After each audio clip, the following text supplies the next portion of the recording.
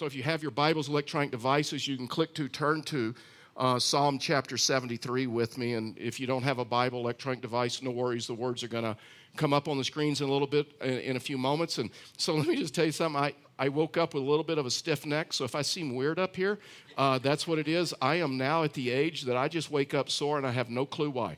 I mean, I can't tell you it happened on the golf course or the basketball or mountain biking or anything like that. I just wake up sore sometimes and I don't even know why. And so if that catches you off guard, that's why. And so Psalm chapter 73, I've entitled this message just the power of worship. And maybe we're going to talk about something of the benefits of worship that maybe you've never considered ever before. And so we're going to look at a psalm of a guy that was having like one of these moments in his Christian life. And maybe you've had that moment, or maybe you're in that moment now, or maybe in the future you're going to have a moment like this. But all of a sudden, this guy was having trouble reconciling his faith with what was going on. It was like he was coming to this place in his life, and he had this choice to make, take a Y in the road and leave the good path and go like on a different path. And so we're not talking about losing your salvation, because listen, once you accepted Christ, once you have tasted and seen that the Lord is good, you cannot lose your salvation. But you can come to this place like Matthew 24 and other places tell us that you kind of lose your faith. It's hard to trust. It's hard to, maybe you no longer pull close to the church and some of those other things. And so this man was actually having one of those moments in his life. And he's having a little bit of a meltdown, if you will. The Apostle Paul, it's interesting, and I just want to put this verse up here, and because it's similar to this guy. But the end of the Apostle Paul's life, in 2 Timothy chapter 4, verse 6 and 7, Paul is at the end of his life, and he looks back over his life, and he makes this statement. He says, for I'm being poured out as a drink offering. Listen, we don't have time to go through all the Old Testament imagery of the different types of offerings and a living sacrifice and the things that he's talking about, but it's a lifestyle. And he says, and the time for my departure is close. So now we know he's getting into the end of his life. And he makes four statements as he looks back over his life. He makes four statements that he's kind of proud of. And he says, I just want you to know I fought the good fight. And so that's interesting. He uses the word good fight because as Christians, listen, there are some bad fights that we can get involved in. There are some good fights and there are some bad fights. The good fights is when we contend for the faith of the believers. The good fight is when we contend for kingdom of God principles. And so he says, you know what, I've stayed on course. I've fought the good fight. I've finished the race that the Lord has given me. And then he makes this statement. He says, and I have kept the faith.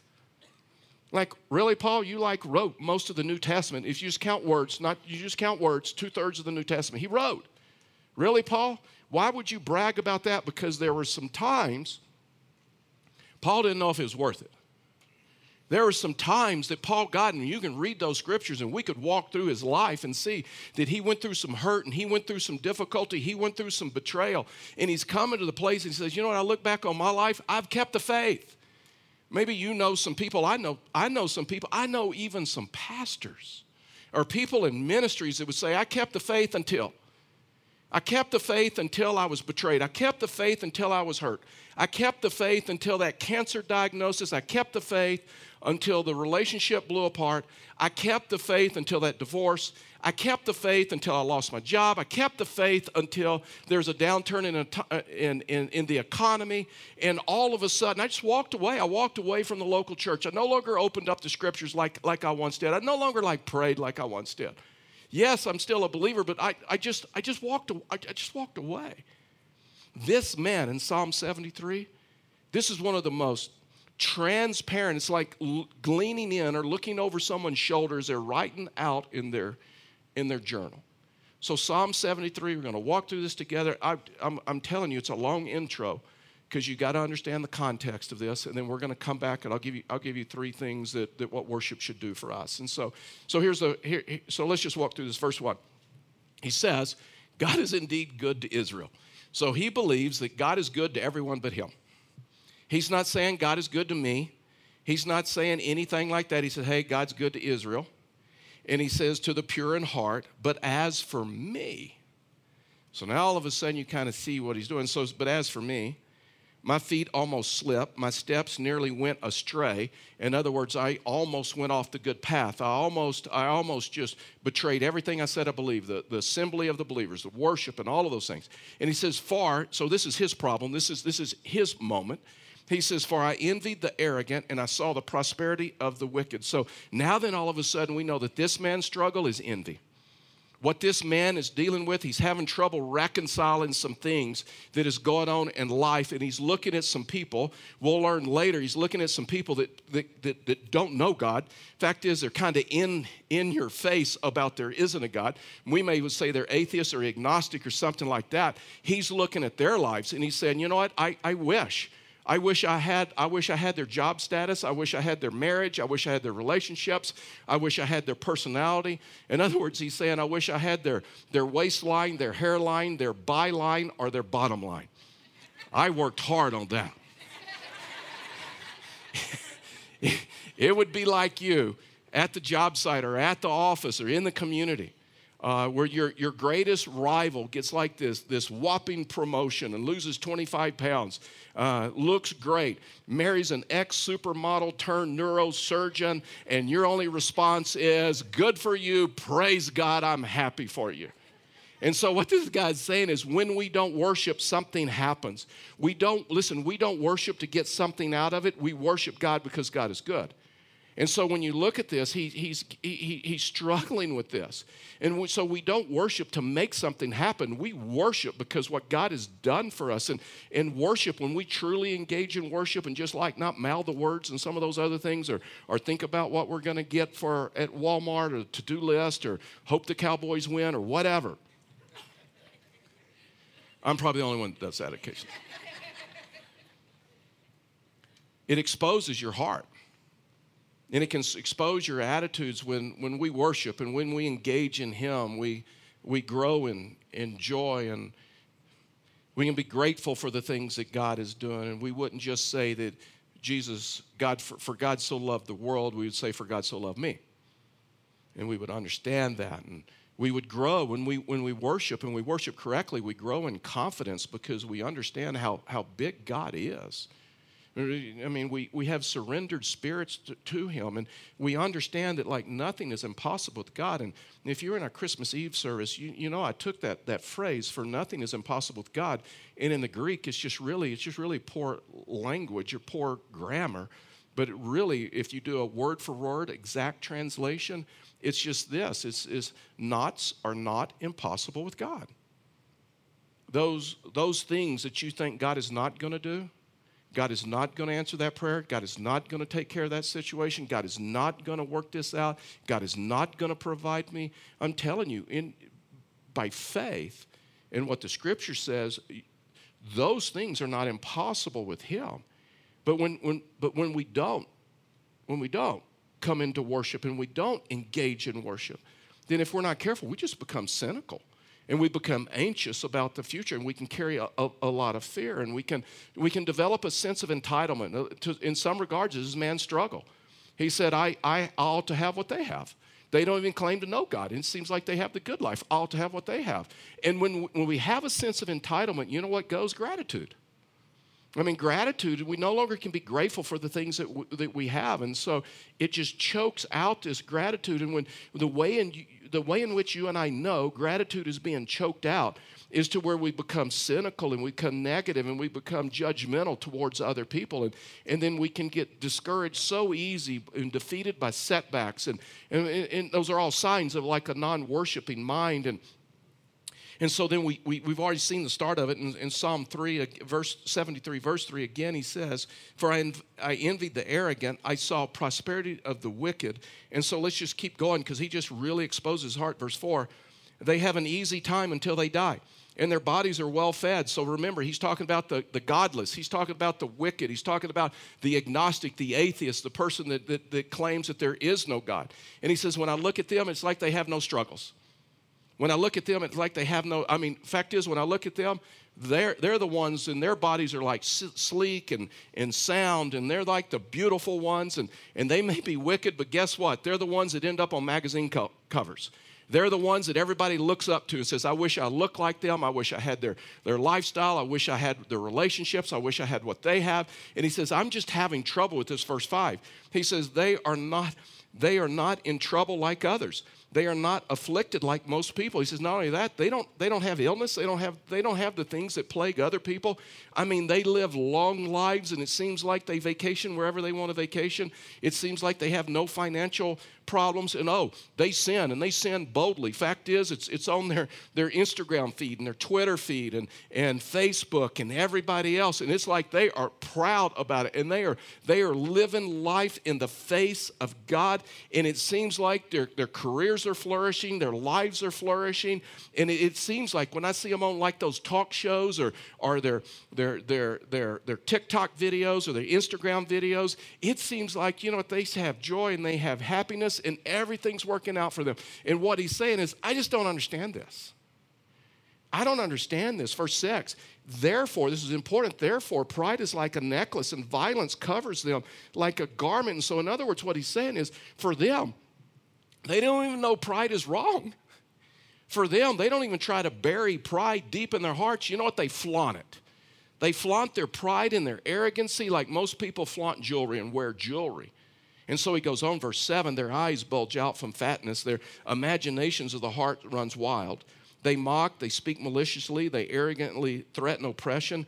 They set their mouths against heaven and their tongues strut across the earth. And he says, you know what? They are arrogant. And they think they've got life just like planned out. And they're opposed to God. But in this life, it seems like they're getting exactly what they want. And then you get to verse 10. I mean, he hasn't even hit bottom yet. And so you get to verse 10, and here's what he says. With therefore, his people, you know who his people are? God's people, God's followers, Christians. Therefore, his people turn to them and drink in their overflowing words. So you know what he's saying? God followers, Christians that know what the Bible says, begin to worship them. Begin to want to be more like them and wish they have, and they're drinking in their words that they are the ones that know how to live.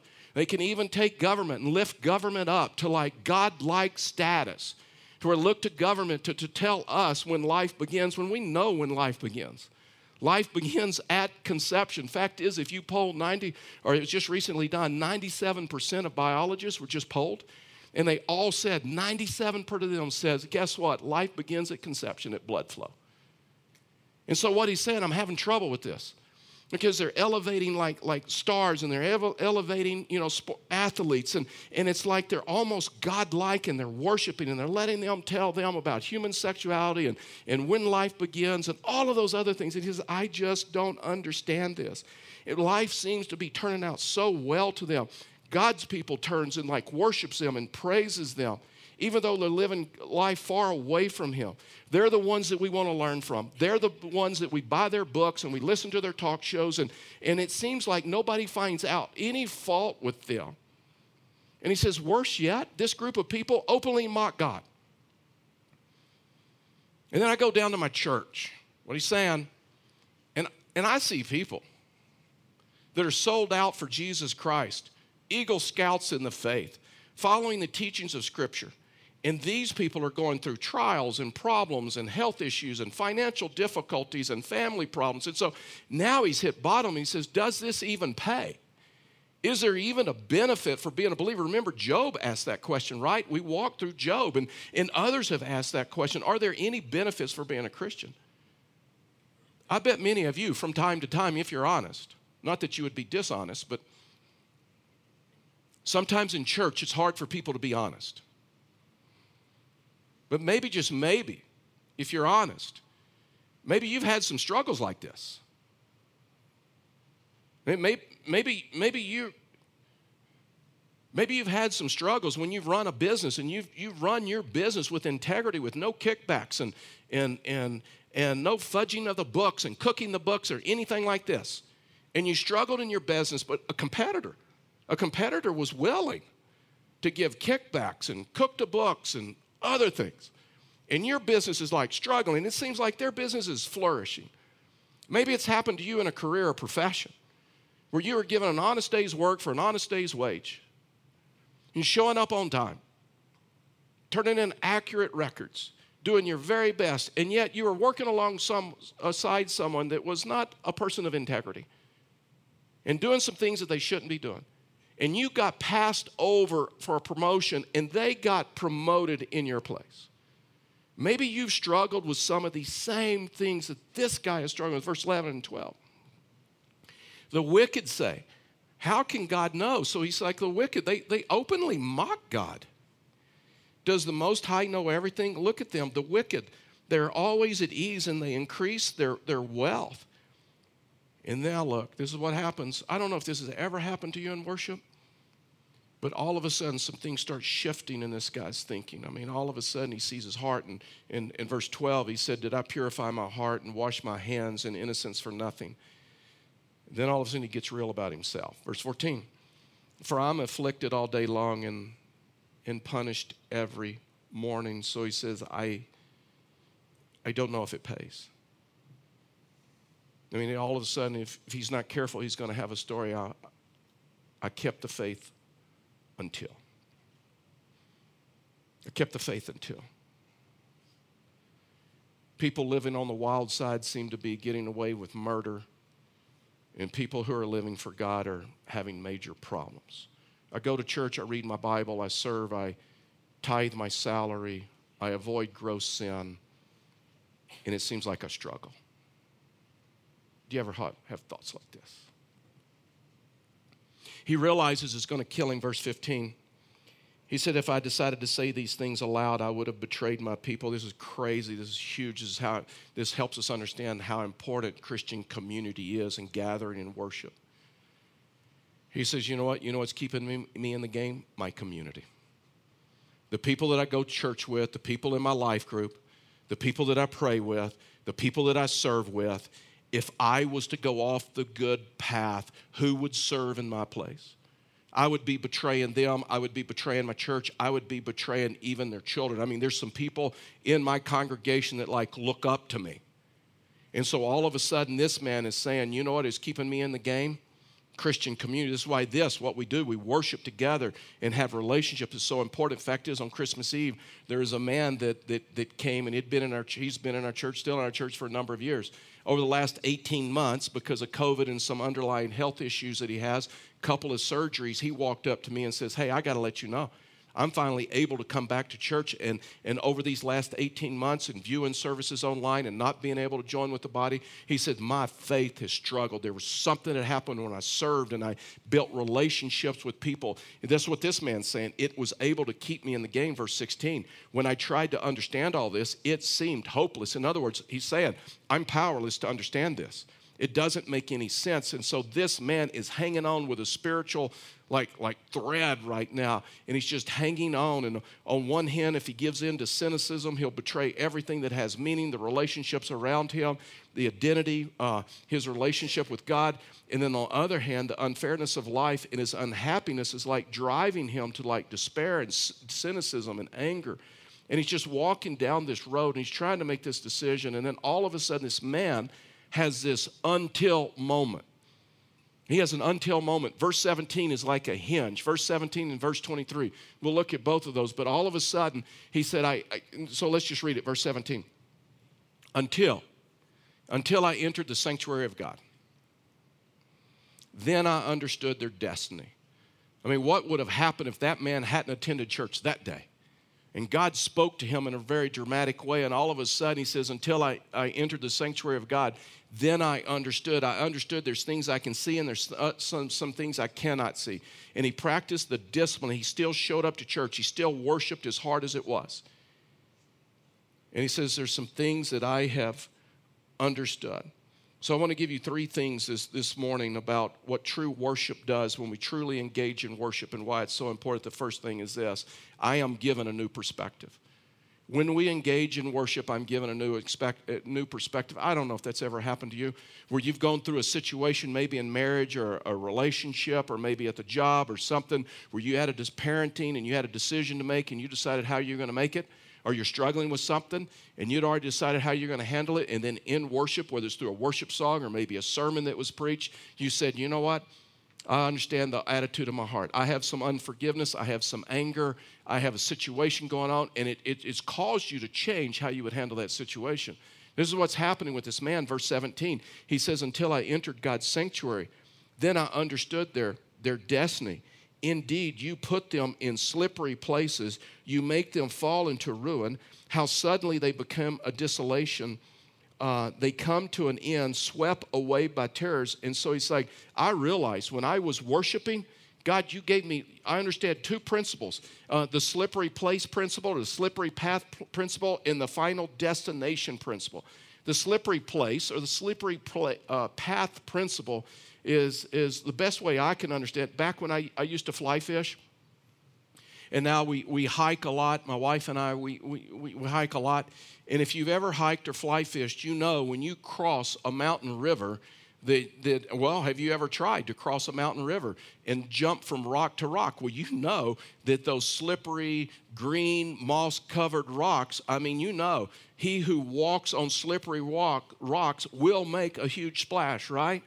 You know that. That's why, like fly fishermen, we wear boots with like felt bottoms and like metal studs in them. Why? For the rocks, to try to give us some traction on that. And he's realizing this. He says, because really and truly, the trouble in life, it's not the slow-moving water.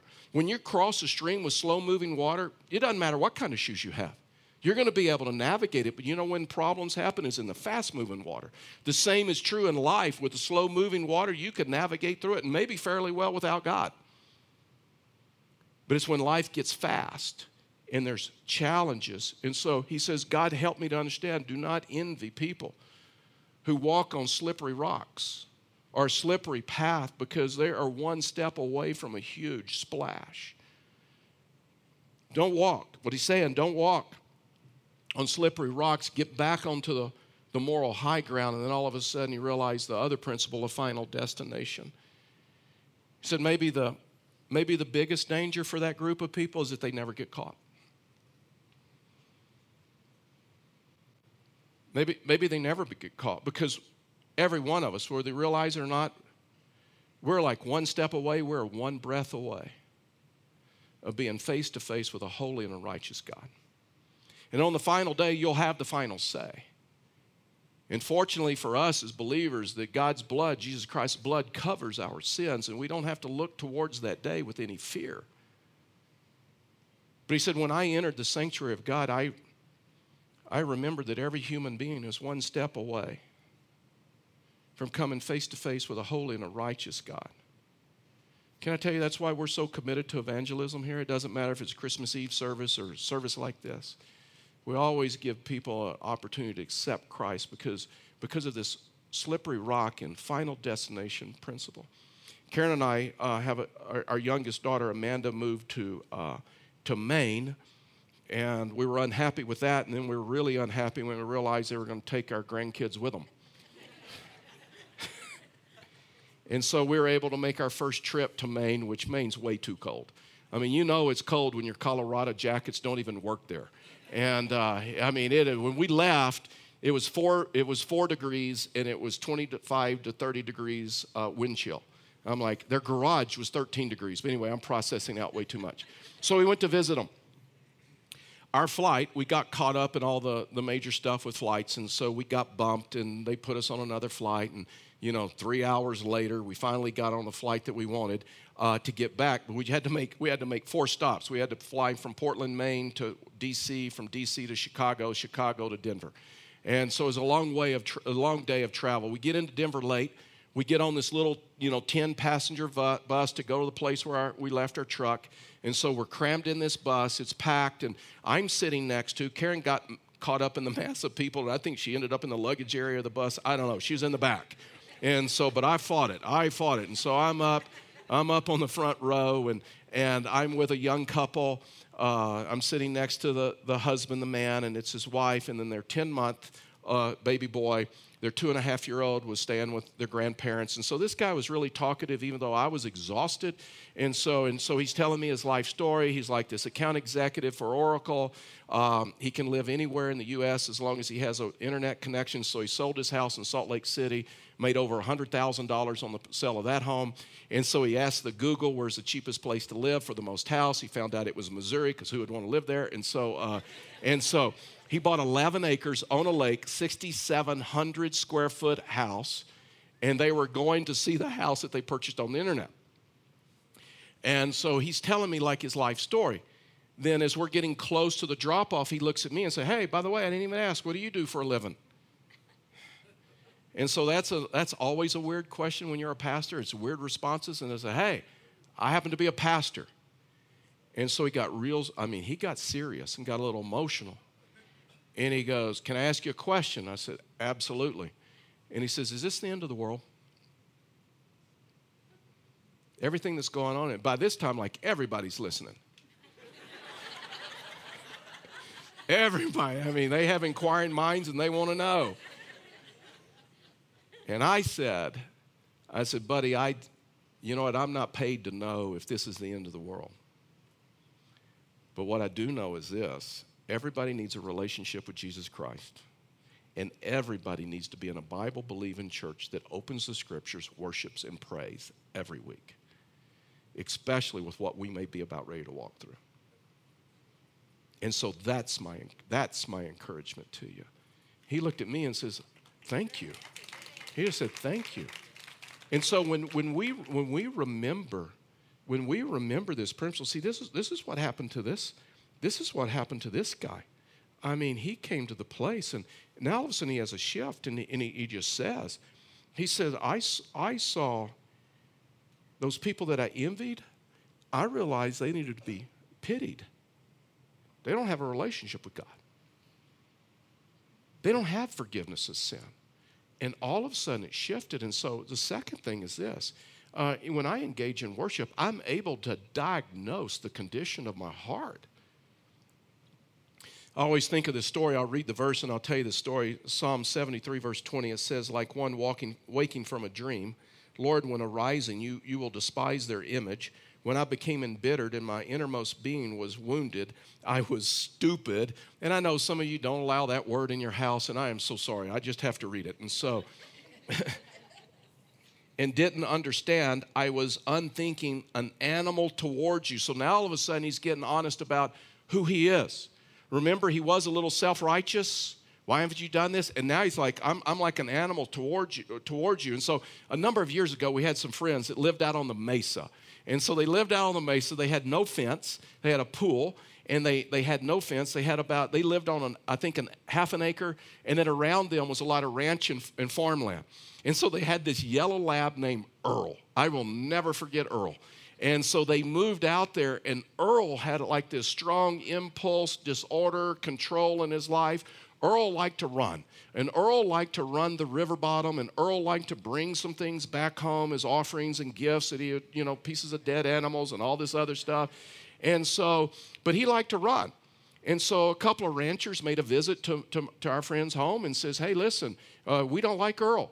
And Earl, you need to control Earl. He better quit running our cattle, and he's like, and our goats and everything like this. So we need you to control Earl. And so they did everything they knew to do. And so it just didn't work. And then one day a rancher came by their house and said, hey, if Earl ever runs my cattle again, I will end his life.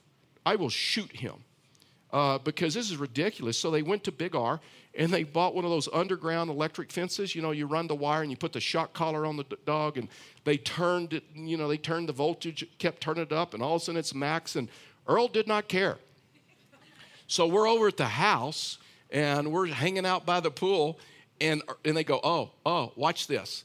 So Earl would run up and walk up slowly to the perimeter of the fence, and so you know what happens with those collars, in case you don't know. First, there's a warning buzzer that, a beep that goes off to let the dog know one more step, you get zapped. And so Earl got the beep. Earl backed up and got a running start, jumps in midair, and you could see when he got the shock, it's like that. He would hit the ground, roll, and keep going. At the end of the day, it's hilarious, but Earl came back. He had a front quarter of a deer that he wanted to offer to Karen as an offering, and she was having like none of it. She was having like none of it. And so this is what the psalmist is saying. I'm like Earl. I decided the pain was worth it. I was living outside of the boundaries of God. I was living outside of the boundaries of God. He says, I was like that animal. I was like that brute beast. I let my mind and my heart violate God's boundaries. You know what, Lord? I thought I was so righteous. And I couldn't even keep the 10th commandment. You know that commandment about coveting? I couldn't even do that. You know that simple command, love the Lord your God with all your heart, with all your mind, with all your soul. Love your neighbor as yourself. Lord, I couldn't even do that. I mean, I thought I was so righteous. But you know what I learned? I'm like Earl. I'm like that animal. I'm like a brute beast before you, that I am determining the pain is like worth it. The last principle of worship, that if you engage in worship, is this: I'm able to experience truth again.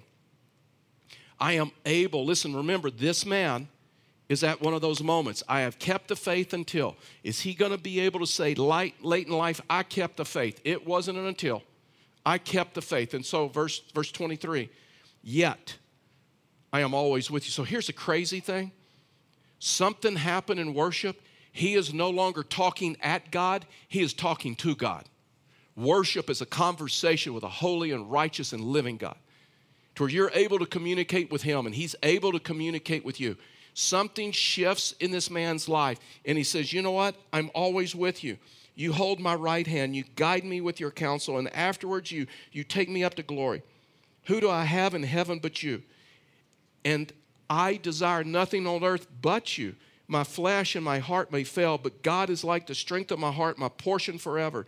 Those far away from you will certainly perish. You destroy all who are unfaithful to you. But as for me, God's present is my good. He went from saying God is good to Israel to God is good to me. You see, this shift is happening in his life. I have made the Lord my refuge, so I can tell about all you do. So this is a wonderful truth. In church, worshiping with his Christian family, he remembers that I am not alone. Man, I said this on Christmas Eve, and I still just won't get over it. And God has done some miracles in this church this last year. And it's been a difficult 2 years for all of us, right? And God has done some miracles in this church. And it reminds me when I come and I worship with you and we're lifting hands and we're offering prayers and we're reading scripture, it reminds me, guess what? I am not alone. I am not alone.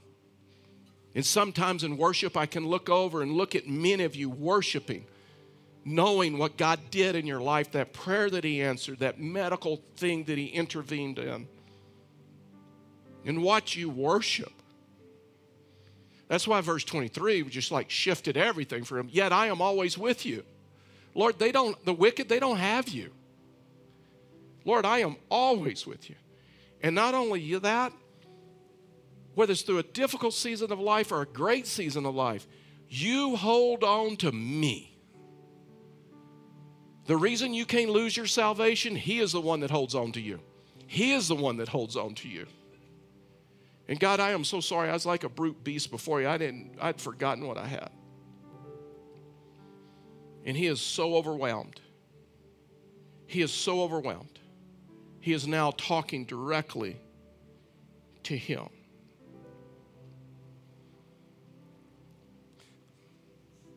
There are some hurts and pains that I've gone through in ministry. And maybe there are some hurts and pains that you're going through in life, that you had a Psalm 73 moment.